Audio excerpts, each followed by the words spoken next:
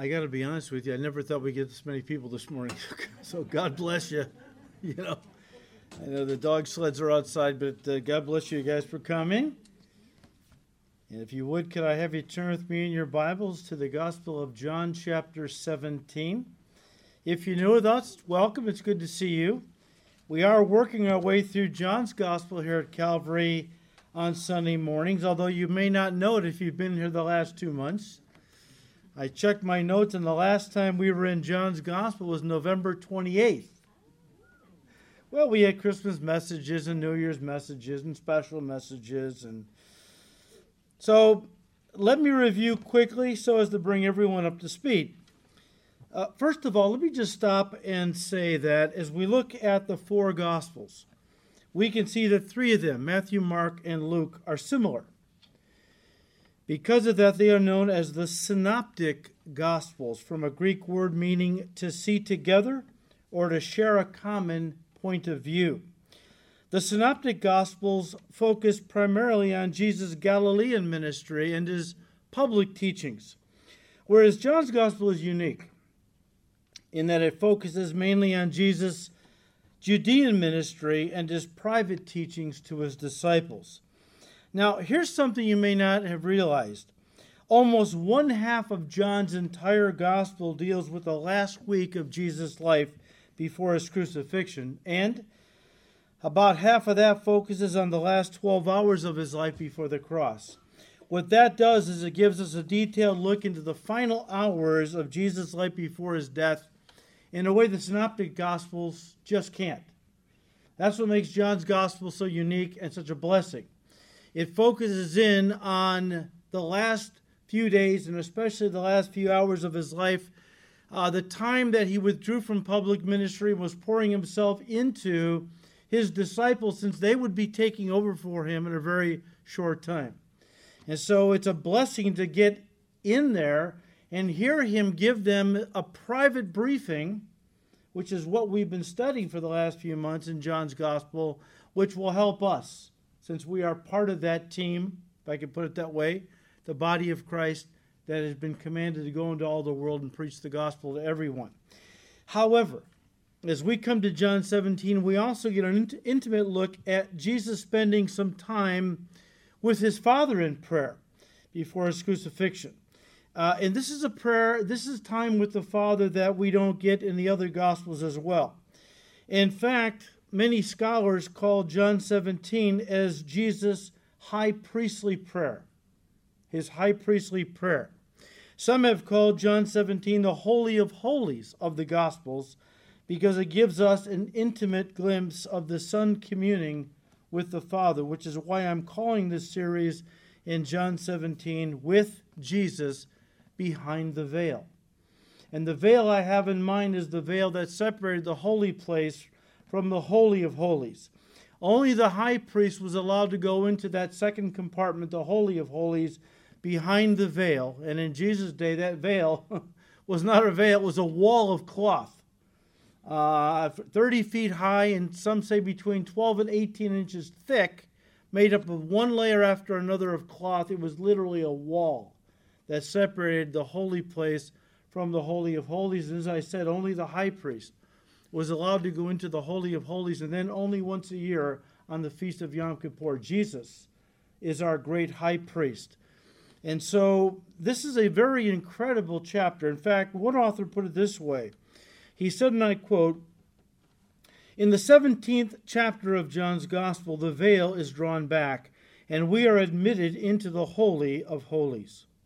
We are allowed to witness face-to-face communion between the Father and the Son, inter-Trinitarian communion. We are permitted to approach hand in hand with Jesus into the very throne room of God. In John 17, we enter into the inner chamber of the Trinity, into the very sanctuary of heaven, and as such, the secret place of the Most High is opened to us. In this holy place, we must put off our shoes, as it were, for we are standing on holy ground, and we must tune our ears to listen with humility, eagerness, reverence, and awe, for this is perhaps the holiest ground in all the Bible," end quote. And I agree with every word of that statement, all right? Now, to set the stage, Jesus and his disciples had finished the Passover meal, and after singing the traditional Passover hymn, which Matthew tells us in Matthew 26, verse 30, they left the upper room and were now making their way through the streets of Jerusalem and the temple precincts towards the Mount of Olives. Along the way, Jesus keeps teaching these disciples, these closest of his men. He keeps teaching them one last time before his crucifixion. We've called it his farewell address, or his final teaching before the cross. As we come to John 17, the Lord now stops teaching his disciples and starts praying to his Father. This is truly, guys, the Lord's Prayer. This is truly the Lord's Prayer. Unlike the prayer Jesus gave to his disciples to pray in Matthew 6, verses 9 to 13, that we typically call the Lord's Prayer. Jesus could never have prayed that prayer. Father, forgive me my sins as I forgive those who have sinned against me. Are you kidding me? No, folks, John 17 contains the real Lord's Prayer in all of its glory and majesty. And as such, we must approach this chapter, I believe, in a spirit of worship and humility. I mean, think about what we're about to study. We are privileged. Now, this is only a few hours before the Son of God was to give his life as a ransom for all of us. And here we have the privilege of spending a little time with him as he is communing with his Father before this incredible event was going to take place. I mean, it's an incredible thing to ponder, what we are allowed to see here in John 17. See and learn from. Now, guys, this prayer is divided into three main parts. First, Jesus prayed for himself and basically told the Father that his work on earth had been finished. That would be verses 1 to 5. Then he prayed for his disciples, those men who had been with him for 3.5 years, that the Father would keep them and sanctify them. That's verses 6 to 19. And then he closed his prayer incredibly by praying for you and for me and for all his disciples throughout the history of the church age, all the way down through history, that we might be unified in him and one day share his glory. Well, that's verses 20 to 26. Now, to fill in the context, because, guys, embedded in this prayer is something that is really important for all of us. Now, we're, yes, kind of eavesdropping on Jesus' prayer to his Father. That's true. But embedded in this prayer is really where the Lord is laying the foundation for victorious Christian living. Now, that's a subject that all of us relate to, right? What Christian doesn't want to live a victorious life, right? And in John chapter 17, we actually get Jesus laying the foundation for this idea of being overcomers, right? You say, what are you talking about? Well, as we look at the context, Jesus had ended his farewell teaching to his disciples at the end of chapter 16, verse 33, with a shout of victory. I have overcome the world, he said. This, of course, was in anticipation of his death on the cross and his resurrection 3 days later, when he would step from the tomb victorious, having conquered over, first of all, the fallen world system of the devil, who usurped it, the world, from Adam and Eve. They gave it to him, but he was never intended by God to rule. This world is not the world God originally made for us to live in. I hope you understand that. When people look at this world and they say, how could a God of love? Just stop them. Because that is manifestly wrong. To blame God for the mess this world is in. A mess that man invited of his own free will back in the Garden of Eden. But Jesus came. In fact, way back in Genesis chapter 3, verse 15, we have the first glimpse of the gospel. There's a Latin word that theologians use to sum it up. I can't pronounce it, so, I'm just going to tell you what it is. And the idea is that we get our first glimpse of the gospel. What is it? Where the Father said, there's coming a day when I'm going to send a Redeemer. He'll come by the seed of the woman. A woman doesn't have seed. The man has the seed. That was a reference to the virgin birth. And he's going to crush the serpent's head. He's going to restore everything I intended for mankind, that the devil has stolen, that mankind foolishly gave up, and let the devil have it. I'm going to make it right. I'm going to fix it. And so Jesus, when he exited the tomb, he exited, first of all, victorious over Satan's fallen world system. He purchased it. It no longer belongs to Satan. And he's coming back again someday to take possession of what he's bought and paid for. We call it the kingdom age. But he didn't just exit that tomb victorious over the devil in his kingdom. He exited that tomb, of course, victorious over death. And that's where all of us really come in, right? But here in John 17, in anticipation of his coming victory, he is asking the Father to give his disciples then and now, all of us, victory so that we might overcome the world even as he had overcome the world. In this context, the world, cosmos in the Greek, refers to the fallen world system that is controlled by the devil and which has been in rebellion against God since the Garden of Eden. One commentator said concerning this, and I quote, he said, no matter what events occurred later that evening, this prayer makes it clear that Jesus, listen, was and is the overcomer. He was not the victim. He was and is the victor. Be of good cheer, he had encouraged his disciples. I have overcome the world, chapter 16, verse 33. The word world is used 19 times in this prayer.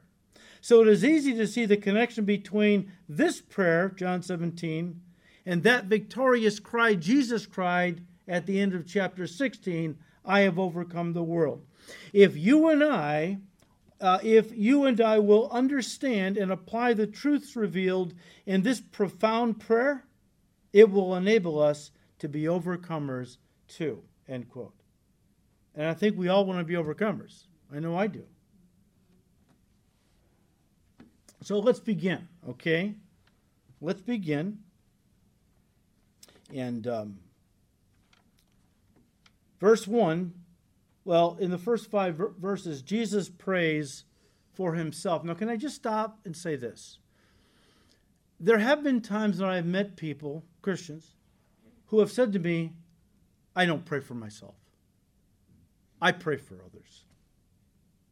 And that sounds kind of spiritual, right? Well, I feel kind of selfish now. I pray for myself all the time. It's not a spiritual thing to say. It's a foolish thing to say. And right here I have evidence of that because Jesus prayed for himself. Look, I pray for myself all the time. And I really often pray for myself first. Why? Because as Jesus said about the farmer, if the farmer doesn't eat some of the produce he grows, he won't be strong enough to feed anybody else. I have to focus on my relationship with God if I'm going to be any help to anyone else, which means I got to pray for myself and pray a lot if I'm going to be in a place where I can at very least give anything to you in the way of spiritual truth from God's word, right? So Jesus starts off by praying for himself. Now, the things he prays, you might tend to gloss over. But there are some things in these simple words that are absolutely dynamite doctrine. I'll try to bring them out, although I won't do justice to them all, nor will we be able to look at everything. But it first of all says Jesus spoke these words, right? What words? What words? Well, this is a reference to everything he had spoken in this final teaching that he had given to his disciples before the cross. The teaching had started in the upper room, end of chapter 14. They left the upper room, making their way through the streets of Jerusalem and temple precincts onto toward the Mount of Olives. They're still en route. They don't get there till chapter 18. But right now, what John is saying, Jesus is saying these things, John says Jesus spoke these words, meaning that he had now finished his last teaching to his disciples before the cross, right? That everything he had spoken to them, they needed to hear one more time. And so these words were spoken in chapters 14 through 16. That's the idea, all right? He said, Father, the hour has come. He lifted up his eyes toward heaven and said, Father, the hour has come. Now, you might pass over that. Of course, we know he was talking about the cross, right? Which was looming in the next few hours. That's pretty obvious. But I don't think we really understand the depth of what those words really communicate. Can I paraphrase a little? Okay? Father, the hour has come. In other words, the hour has finally come. Finally come. The hour that all of human history has been waiting for. The crucial moment in the redemption of human history. This is the moment that mankind, whether they realize it or not, has been waiting for ever since the fall. And God promised, I'm going to send a Redeemer. He's going to fix this mess. The hour has finally come for Jesus to bear the sins of humanity. Jesus is saying basically this. He's saying it's here. It's finally here. Father, from before time began, through all of human history, to my birth in the 33 years since then, it's finally arrived. It's finally here at last is the idea. Remember what he said the night before the crucifixion? We're still actually in that night in the upper room while he was observing Passover. With great desire, I have longed to keep this Passover with you. Because he knew it would officially begin the new covenant, which the next day he would ratify with his blood. But folks, the climax of all of human history was about to happen. One author said this was the glory hour. This was the glory hour that God had prepared before the foundation of the world. Again, let me paraphrase. Jesus is saying the time had come to blot out the curse, to reconcile man to God, to destroy the power of sin, Satan, and death, to dispossess the usurper, and take the world back to God and begin the process of bringing God's kingdom to the earth. The hour has come. And then the Lord says something that might sound odd to many. He said, Father, glorify your Son. Glorify your Son. Now, of course, in saying this, he was referring to the cross. The cross. Guys, we must understand that for all the pain, for all the anguish, for all the suffering and sin-bearing that Jesus was about to go through on the cross, really, as he saw it, it was glory. Not only for himself, but also would bring glory to the Father as well. Guys, for all those who know God through Jesus Christ, the cross was the most glorious thing that has ever happened for mankind in the history of the world. You know why?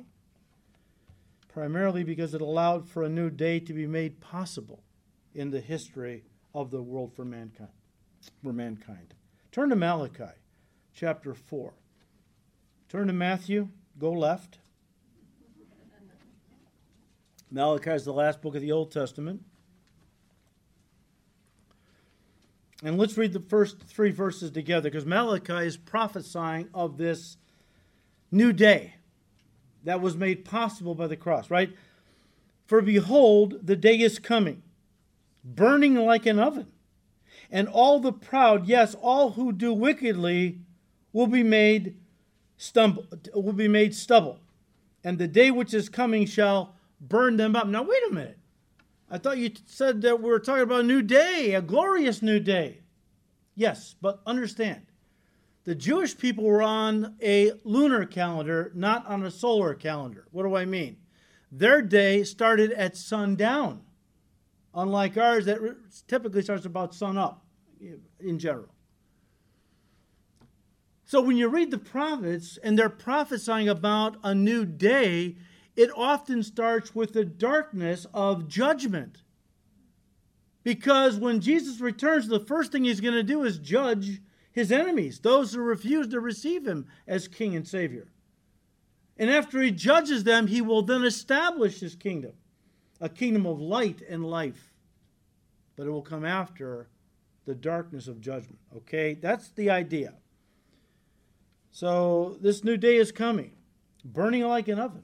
The wicked, the proud, they're going to be burned up like stubble, says the Lord. Verse 2. But to you who fear my name, the Son of Righteousness. Wait, whoa, what? How did Son, S-U-N? I thought we're talking about Jesus. I had a guy tell me one time as I showed him this verse because we were talking about the millennial kingdom, and he didn't believe in it. And I showed him this verse, and he looked at it and said, this got to be a typo. It's got to be S-O-N. No, it's not a typo. Okay? It's talking about the dawning of a new day. The darkness of man's rebellion is going to be over. You know, the Jewish people, they understood this, and they longed for a new age. In their minds, the kingdom age, right? But the Jewish people had always looked at man's fall in the Garden of Eden as ushering in the darkness of an age of rebellion and evil. And they were longing for a new day when Messiah would come and reign and put all that evil away, right? Remember when Jesus at the end of Matthew 23 said, I'm going away, you can't follow me, and so on and so forth. Left there, went out to the Mount of Olives, sat down under a fig tree or something, and the disciples came to him. They're crushed because they had believed he was going to set the kingdom up. That's why they were following him. Now you're going away? You're not going to see me anymore until you say, blessed is he who comes in the name of the Lord. Lord, what's going on? So they follow him to the Mount of Olives. He sits down. They come to him and said, Lord, will you please tell us what will be the sign of your coming and the end of the age? Now, the King James translates that and the end of the world. That's incorrect. What they were asking, the world's not going to end when Jesus sets up his kingdom. What is going to end is the darkness of man's evil and rebellion, as mankind has tried to govern himself over the last 6,000 years. How's that worked out? Right? They were looking for a new day when Messiah would reign visibly from Jerusalem over the whole world. And light would be truth, and righteousness would reign with him, right? And so the Son of Righteousness shall arise with healing in his wings. He's going to heal this planet. He's going to heal bodies. During the millennial kingdom, it says the lame shall jump for joy. The mute will speak the praises of God. The deaf will hear, and so on. He's going to heal, not just the environment, which he will. He'll heal bodies, physical infirmities that the curse of sin brought into the world. So the Son of Righteousness shall arise with healing in his wings, and you shall go out and grow fat like stall-fed calves. I don't mind that. You shall trample the wicked, for they shall be ashes under the soles of your feet on the day that I do this, says the Lord of hosts. The kingdom age is in view, right? Now, can I say this? A glorious new day is coming. But somebody had to pay for it. Somebody had to pay for it. Just because salvation was free to us doesn't mean it didn't cost the Son of God everything. Somebody had to pay for this new world. What do I mean? Somebody had to pay for sin. You can't have a world that is glorious and full of righteousness unless somebody pays for sin. And that's what happened at the cross. John 19, verse 30, as Jesus hung from the cross, at one point he said, it is what? Finished. The Greek is tetelestai, which could be translated paid in full. Jesus Christ paid for our sins, for this fallen world, and he's coming back to take possession of it, to bring a new kingdom. Guys, skeptics believe that the cross was the downfall of Jesus, something that caught the Lord off guard, something that was unexpected and bad. This was the position of an unbeliever named Hugh Schoenfeld, who wrote a book called The Passover Plot. I think it came out in 1968. Schoenfeld was an unbeliever, and he believed the disciples concocted the whole thing. that Jesus was shooting his mouth off, getting a little too big for his britches, and he really upset some of his enemies who eventually just killed him. And the disciples hid the body and said he rose from the dead. It was all a big plot. Well, that's an unbeliever's view of things. We know better, right? We know better. But there are those skeptics out there who believe that the cross caught Jesus off guard. It wasn't in the plan of God. Nothing could be farther from the truth. Jesus said concerning the suffering of the cross in John 18:37, "For this cause I came into the world, to suffer and die." He said in Matthew 26, verse 54, "How else could the scriptures be fulfilled without my going to the cross?" This was all prophesied. This was all, you can, again, Genesis chapter 3, verse 15 gives us the first glimpse of the gospel. And when it says that the serpent's going to bruise your heel, but you're going to crush his head, I believe what was in view was the cross. The devil's going to try to take Jesus out, but it was actually in the plan of God. The devil didn't realize. By trying to take Jesus out, by having him hung on a cross, the devil thought he could get rid of this threat, get rid of the Messiah, and Satan would go on forever controlling the world. He didn't realize he played right into the plan of God. He killed the Lord. When you're talking about eternity, that was just a bruised heel. Because 3 days later, he stepped from the cross, the tomb, victorious and alive, never to die ever again. You can read Psalm 16, Psalm 22 gives us a little prophetic glimpse at the cross and resurrection if you're interested. But once again, guys, the death of Jesus Christ actually brought glory for himself or to himself and to his Father. You know, the world's concept of glory really doesn't include suffering many times, okay? Although that wasn't all that was involved in the glory Jesus had in mind that would be brought to him and his Father by the events that were about to be set in motion in just a few hours. First of all, the glory that Jesus had in mind would come from his death, resurrection, ascension, his coronation, and eventual reign from Jerusalem over the whole world during the kingdom age. So it was much bigger than just the cross, right? But secondly, and here's what I want to kind of challenge you guys. We as Christians throw around phrases that we think we understand. And often we do understand them, but sometimes we don't even understand them. And if we don't quite understand them, unbelievers definitely don't get what we're talking about. What am I saying? The glory of God, right? Oh, the glory of God. God's glory is the glory of God.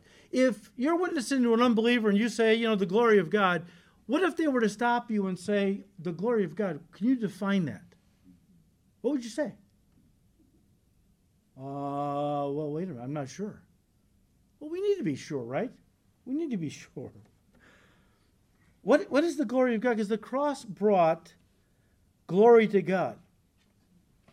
Because God's glory, listen, involves or encompasses, and this is what it is, his intrinsic, eternal attributes. So when somebody asks you, what is the glory of God? His intrinsic, eternal attributes. Don't be surprised if they say, but I need a little more. I don't quite understand what that means. Okay, it's a fair question. God's intrinsic eternal attributes are the qualities that are only found in his divine nature. They are not qualities manifested in the lives of fallen human beings. What am I talking about? Well, these things would include the love of God. Not that there isn't love in the world, but it's human love. It's not God's love, agape, completely sacrificial, others-centered love, right? At the cross, we saw the love of God in operation, the mercy of God, the grace of God. And let's not forget the justice of God that says sin has to be paid for and couldn't just be overlooked or, swept under the proverbial rug. People say, why did Jesus have to die? Unbelievers, are you witnessing? Why did Jesus died for your sin? Why did Jesus have to die? Why didn't he just give us a do-over? What, in golf, I think you get was a mulligan, or what is that expression where that doesn't count. It's a mulligan, I get a do-over. Why didn't God just give the human race a do-over? We blew it. God's a God of love, right? Well, why didn't God just say, okay, first try. We'll do a do-over. Because unlike us, God can't overlook sin. He's got to deal with it. It's got to be paid for. And either we were going to pay for it for eternity in hell, or God was going to come down and die in our place, which is exactly what Jesus did. So on the cross, various attributes of God were on display, not just the ones I've talked about. On the cross and through the resurrection, other attributes of God were put on display for the world to see. Things like God's power, his power to defeat his enemies, holiness, righteousness, judgment against sin, that sin has to be judged, right? Goodness, wisdom. I mean, there was a lot of things that the world would have never seen about God if Jesus hadn't died on the cross. In fact, there was a lot of things angels would never have seen about God if we hadn't blown it. Not that I'm patting us on the back as fallen sinners, right? What am I talking about? Angels stand in the presence of God, right? I mean, Gabriel, Michael, all the angels stand in the presence of God. And of course, they know God in that respect in a way we don't, because we don't see him face to face. They see his omnipotence, his power, his radiating holiness. I mean, they see that stuff, right? But without us having blown it, they would have never seen the love of God, the mercy of God, the justice of God, because sin has to be punished. I mean, think about all the things. And by the way, Peter said something kind of, I'm not going to say mystical because that word's misused, said something that kind of takes us back. When it comes to our relationship with God, now they stand in the presence of God, but when it comes to our relationship with God, they desire to look into it. What do you mean? Angels don't have God living inside of them. Fallen, redeemed man does. Mankind, right? So there's a lot going on through the cross and the resurrection of Christ that put many of God's attributes on display, and through it God was glorified. One author said, and I quote, "The cross was like a beautiful, multifaceted diamond. It shone and radiated with the attributes of God which brought him glory," end quote. But listen, and I've already alluded to it, the greatest glory of the cross, listen, the greatest glory of the cross was the redemption it purchased for mankind. Turn to John 12.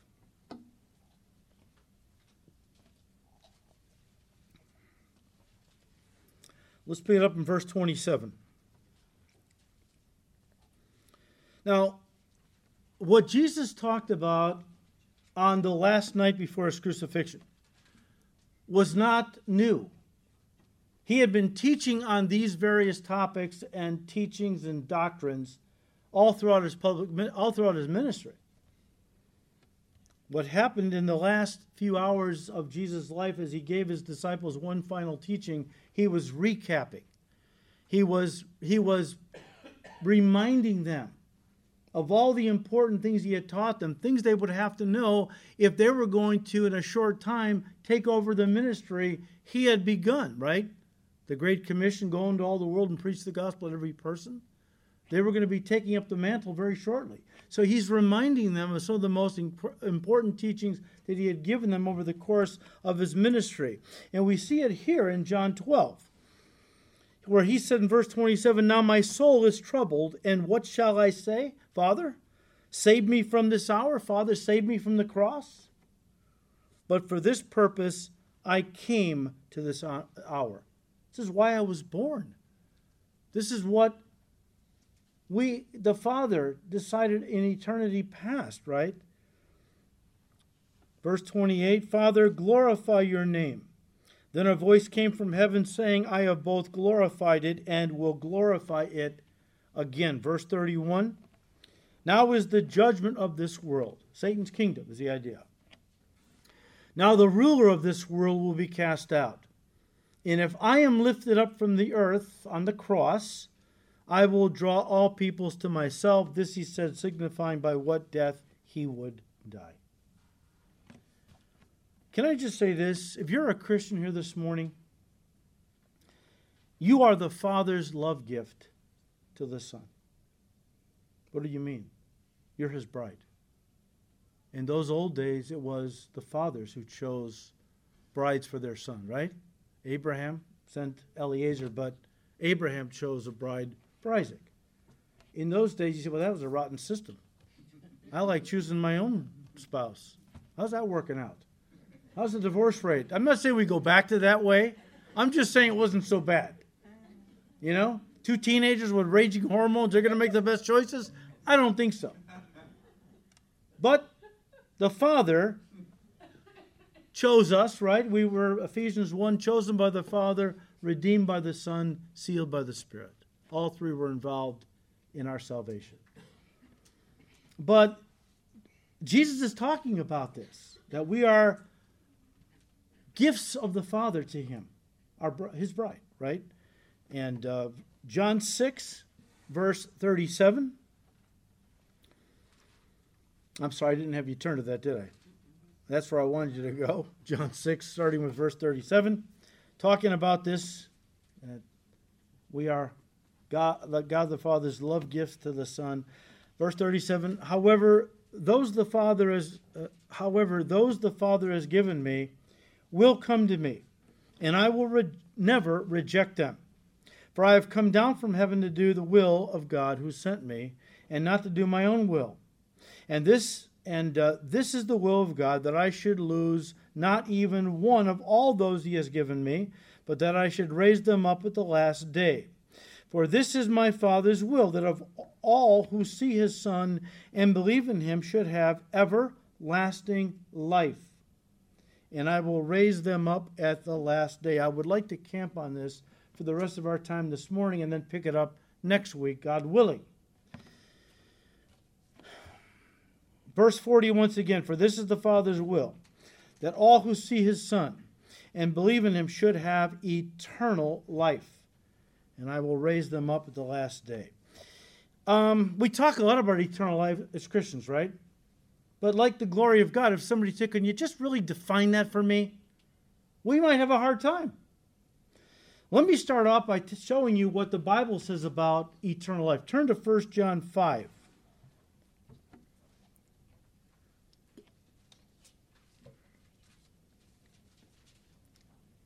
1 John 5, and I'm going to read to you out of the NLT second edition, all right? 1 John 5:20, I'm sorry. 1 John 5:20. Because John, who wrote the gospel, wrote this book as well. So we know he, the same language and things that, characterize both. But verse 20, and we know that the Son of God has come, and He has given us understanding so that we can know, and that's a very intimate knowledge. The knowledge of being one with Christ through salvation is the idea. So that we can know the true God. And now we live in fellowship with the true God because we live in fellowship with His Son. We're saved. His Son, Jesus Christ. He is the only true God. And listen, He is eternal life. He is eternal life. Eternal life is first and foremost a person. It's not just living forever. I mean, to some people, that thought is alone, living forever. That thought alone is agonizingly horrible because their lives are miserable and depressing, and so in their mind, death will bring a welcomed release. Listen, just because life goes on forever doesn't mean it's a good life. Life in hell will go on forever, and that's not going to be a good existence by any means. One night, many years ago, I went into my boys' room. I'm not sure if my daughter was even born yet. I went into my boys' room they slept in the same room, bunk beds, to tuck them in and to pray with them as I did every night. And my son Bobby, who at that time was about 5, now Bobby grew up in church and he went to Sunday school, and so he was no doubt thinking of something he had learned maybe in Sunday school, probably this was a Monday, probably the day before. And I didn't know that at the time. I just know when I walked into his room, he seemed very anxious, was upset. And I said, he was wrestling with something. And I asked him what was troubling him. And I was kind of taken back by his response. He's 5. He was worried and felt trapped by the concept of living forever. You see, the thought he was wrestling with in his little mind was the problem of never-ending, never-changing nature of eternal life. That it's going to be existence stretched out into infinity with no end and no escape. He felt trapped by that doctrine, smothered by it. Well, in this life, if you got bad stuff going on, you die, you leave, right? But what happens in eternity? With eternal life, there's nowhere to go. You can't ever leave, right? It's like the Hotel California. You can check in, but you can never leave. I'm sorry, that just popped in. Let's strike that from the tape. Guys, that's a concept I'm sure troubles, I guess, many people. When it comes to us sharing with them the idea of accepting Jesus as their Savior and living forever. What we need to communicate to people is that eternal life, the eternal life the Bible speaks of, isn't about prolonged, never-ending existence like you might know life on the earth. Sadness, misery, heartache, pain, and so on. We need to, first of all, share with them that eternal life is a person. His name is Jesus Christ. Do you find anything bad in Jesus' life? It was all good. If eternal life is in him, it's all good, right? But not only that, eternal life is a person. Not only is it a person, I should say, it's also something that person can give. Look, I have given life to 3 children. My wife helped a little, but I have given life to 3 children.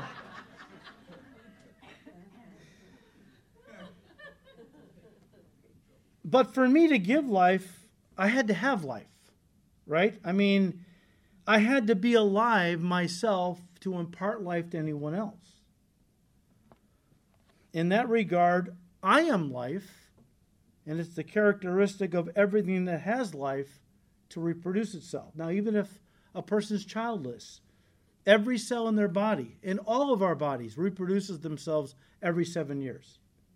Because it's the nature of life to beget life. That's how God designed it all. When God's word says that Jesus Christ is eternal life, it means that in him resides life that never ends. That's true. And while that's true, we need to understand also that eternal life isn't so much a quantity of life as much as it is a quality of life. Now I'm going to hang on to that because we'll really develop it next week. We're talking about eternal life. And for most people, that's just really long existence that never ends. But the Bible, when it talks about eternal life, isn't talking so much about the quantity of life. It is the quality of this life that is really the thing that we need to key in on, right? But just hold on to this. Getting back to the idea that Jesus himself is eternal life, when we talk about this life, the exciting thing about it, and I realize I'm talking to the choir, most of you today have known this for many years.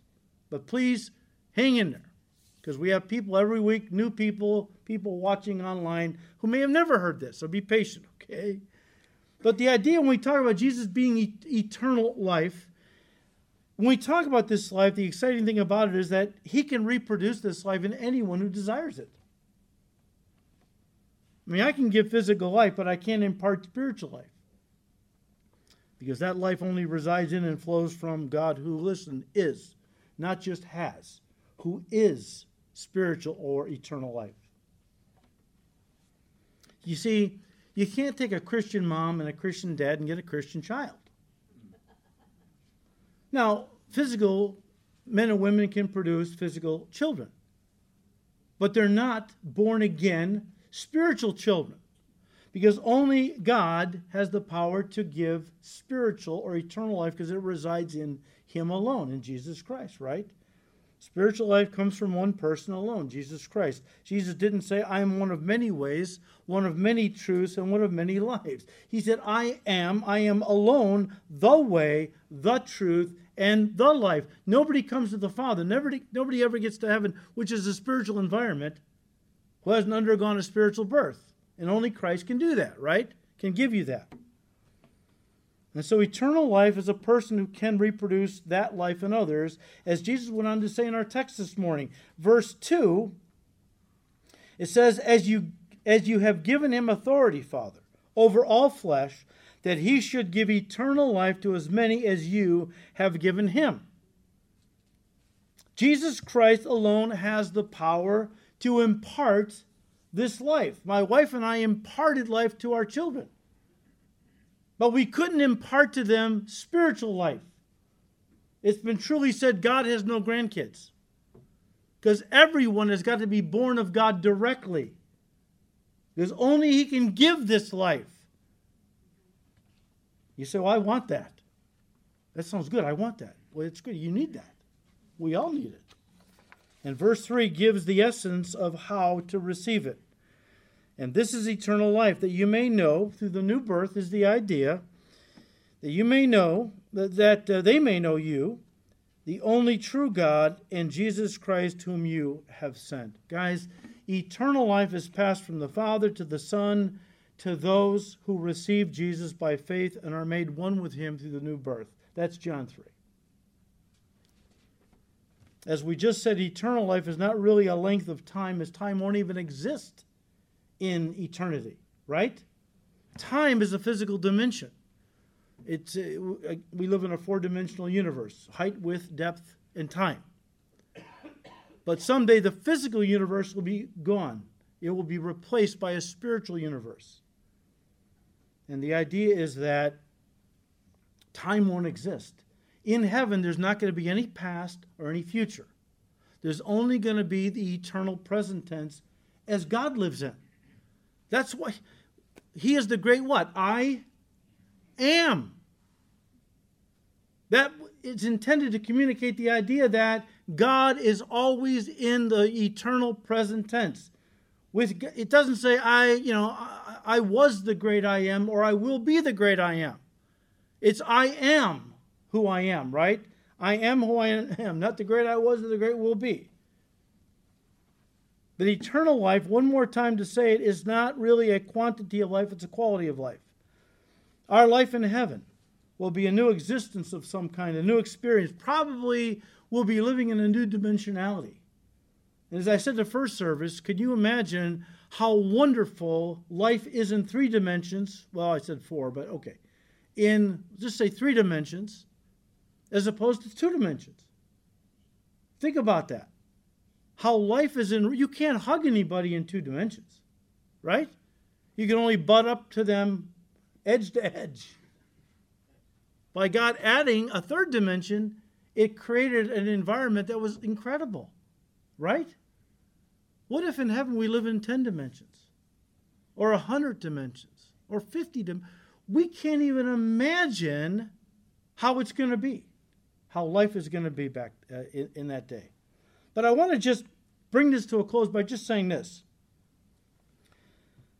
Eternal life doesn't start in heaven. Eternal life starts right here on earth the moment a person receives Jesus Christ into their heart as their Lord and Savior. I'll read these quickly because we're out of time.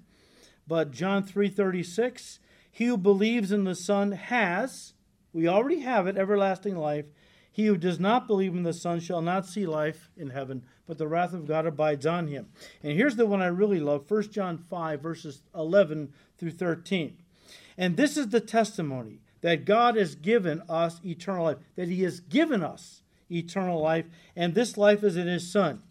He who has the Son has eternal life. He who does not have the Son of God does not have life. These things I have written to you who believe in the name of the Son of God, that you may know that you have everlasting life, and that you may continue to believe in the name of the Son of God. So whatever this life is, whatever this life that Jesus is and imparts to those who believe in him, It is given the moment a person receives him into their heart as their Lord and Savior. In other words, we're not waiting to enter into eternal life as Christians. We're living it right now. And I say that because I grew up a Roman Catholic, and the Roman Catholic Church says if you believe you have eternal life right now, you are anathematized, cursed to the lowest hell. Not even the Pope knows he's got everlasting life. We got to die and wait until we die to find out. Well, that's a little late. Really? I got to wait until I die? What if I don't have it? What if I didn't work enough works? You know, it's not about works, right? So, but that's the idea. It's eternal life is essentially God living his life in us, which means that when I received Jesus into my heart as my Savior, the Holy Spirit moved in and filled you with the life of God, which, we're enjoying right now, not waiting someday to have.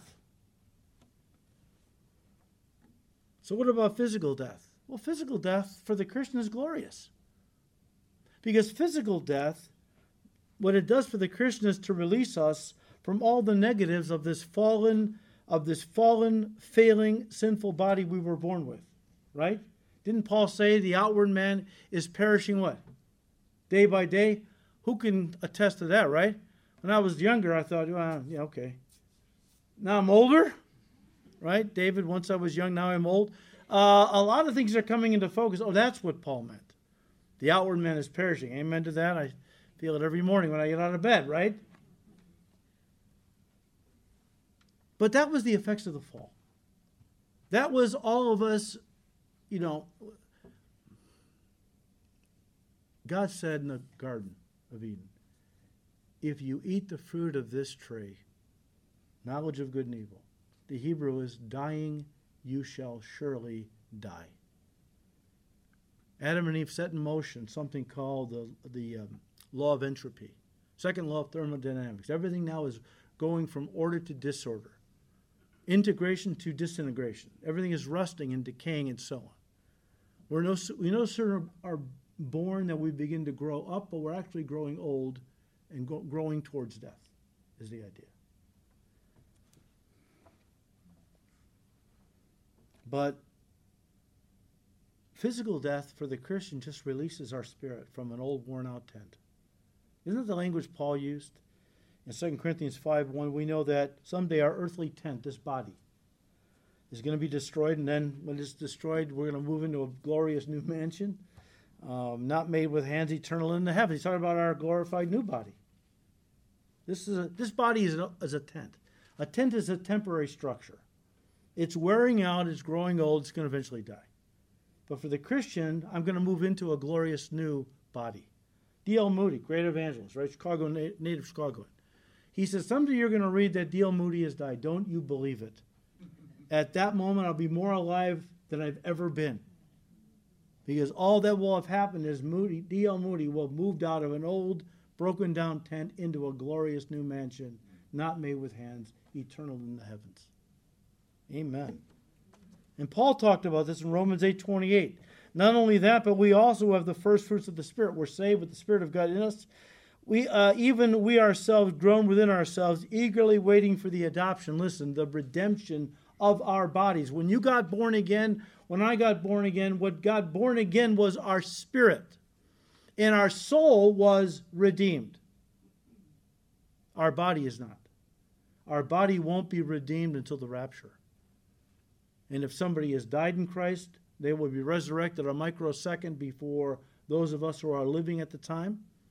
And we'll all be caught up into heaven, but on the way up, and it'll be a quick journey, we will all be made perfect in our physical bodies. We'll get our glorified body. And that's going to be an incredible thing. So guys, just by closing, let me just say this. Eternal life is Christ's life. It's Jesus' life. It's an existence that only belongs to God, and to those who receive him, receive Christ into their heart and are made one with him. Let me say it one more time to set us up for next week. Eternal life isn't so much a quantity of life, it is a quality of life.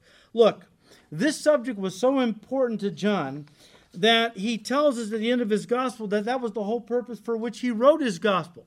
He said in John 20, verse 31, I wrote these things that you might believe that Jesus is the Christ, the Son of God, and that by believing you might have life in his name. Spiritual life, eternal life. 54 times in John's gospel, he talks about this life because he wants desperately for everybody to have it. John wrote his gospel because he was passionate about people receiving eternal life, being saved, of course. But here's the thing, and think about this week. We'll get to it next time. You've accepted Christ, many of you. Those of you who haven't, please come up afterwards so we can pray with you. Okay? But for those in this room or watching online who have given your heart to Christ, you have been born again. You have eternal life, right? As I said, it begins right now. So the moment you accepted Christ, you had it. The problem is a lot of Christians don't live like anything's different. I mean, okay, we've defined eternal life, but what does it look like in the practical lives of those who possess it? Seriously. If this life is abundant and full of glory, well then why do Christians still get depressed? Why do they still take drugs until they become addicts? Why do some Christians, and I met one, commit suicide? And I don't, how does this work? Unbelievers want to know this. You say that you have basically the answer for all of man's problems, receiving Christ as your Savior, but I'm looking around at you church people, and I tell you what, I see a lot of backbiting, gossip, a lot of bad things.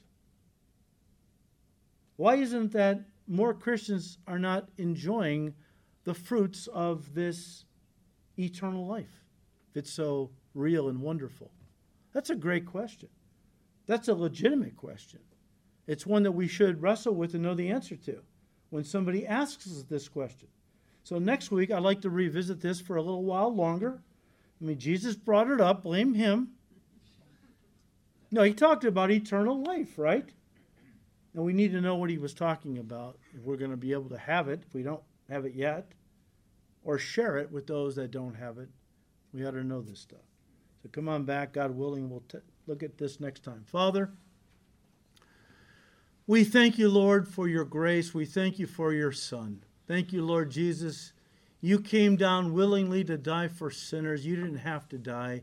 Nobody took your life from you. You gave it freely for the sheep.